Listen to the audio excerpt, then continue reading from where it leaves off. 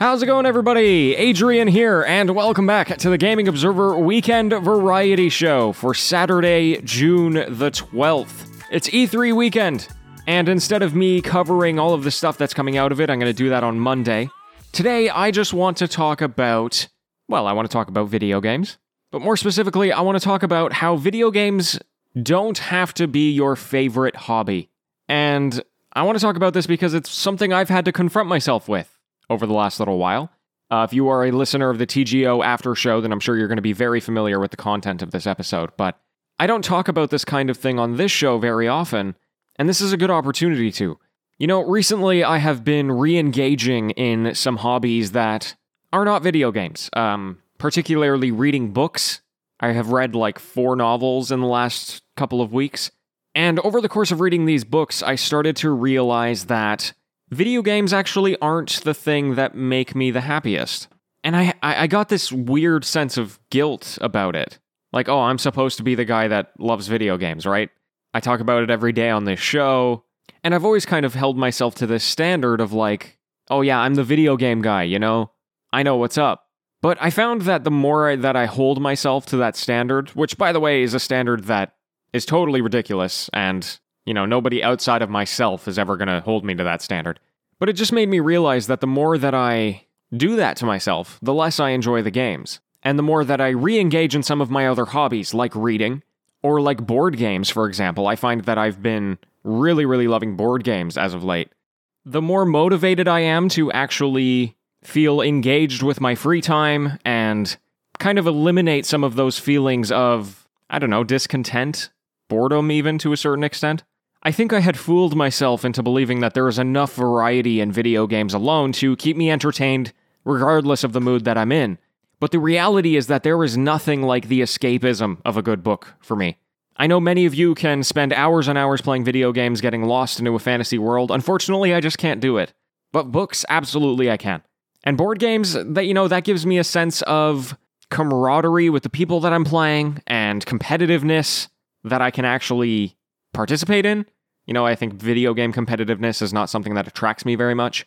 So this is the personal journey that I'm on.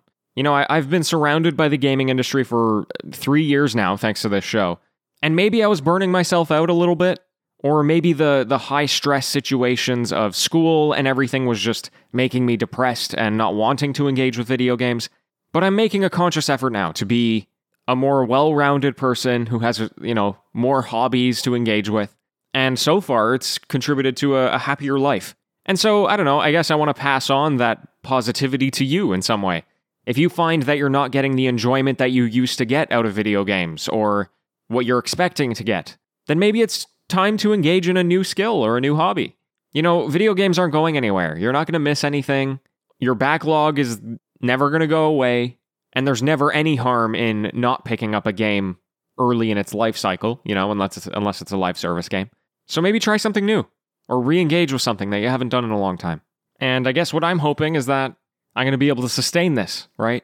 In fact, engaging in these other hobbies have made me feel a lot more creative than I've felt in a long time.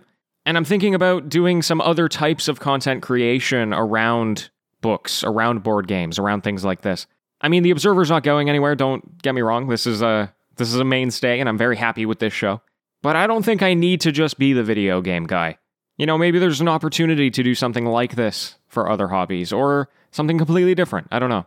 It'll take some thought, and I guess we'll just see what happens. Anyway, folks, there's my little spiel. Just be happy, Try and focus on improving your day-to-day life. That's always a good thing. I'm going to be back tomorrow with another variety show, as always.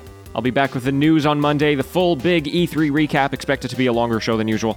And until next time, happy gaming, everyone.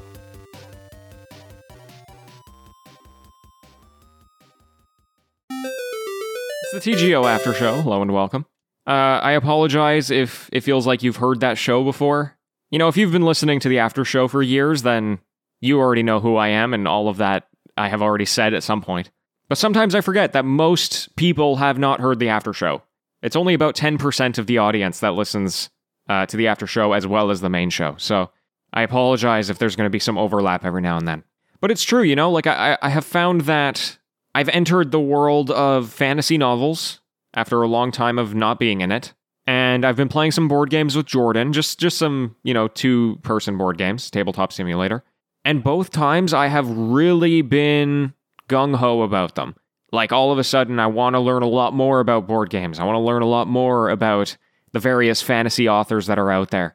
And I watch the content creation of those things, and I go, man, I want to do that, So I'm thinking about starting up just a regular Adrian YouTube channel, not a Gaming Observer YouTube channel, which I have, but I don't use. And I don't know, I've always had this tough thing of like, I kind of just lucked into this show, I think. And starting from scratch would be interesting because I don't care about analytics, I don't care about people watching, I would just want to do it because it's fun. But I've also felt like I'm not usually the type of person that has much to say, which I know might sound weird, but on the main news show, what I'm mostly doing is doing a news recap. I'm good at talking, but the substance is really coming from the work of other people, other journalists who do reports or press releases from publishers or anything like that.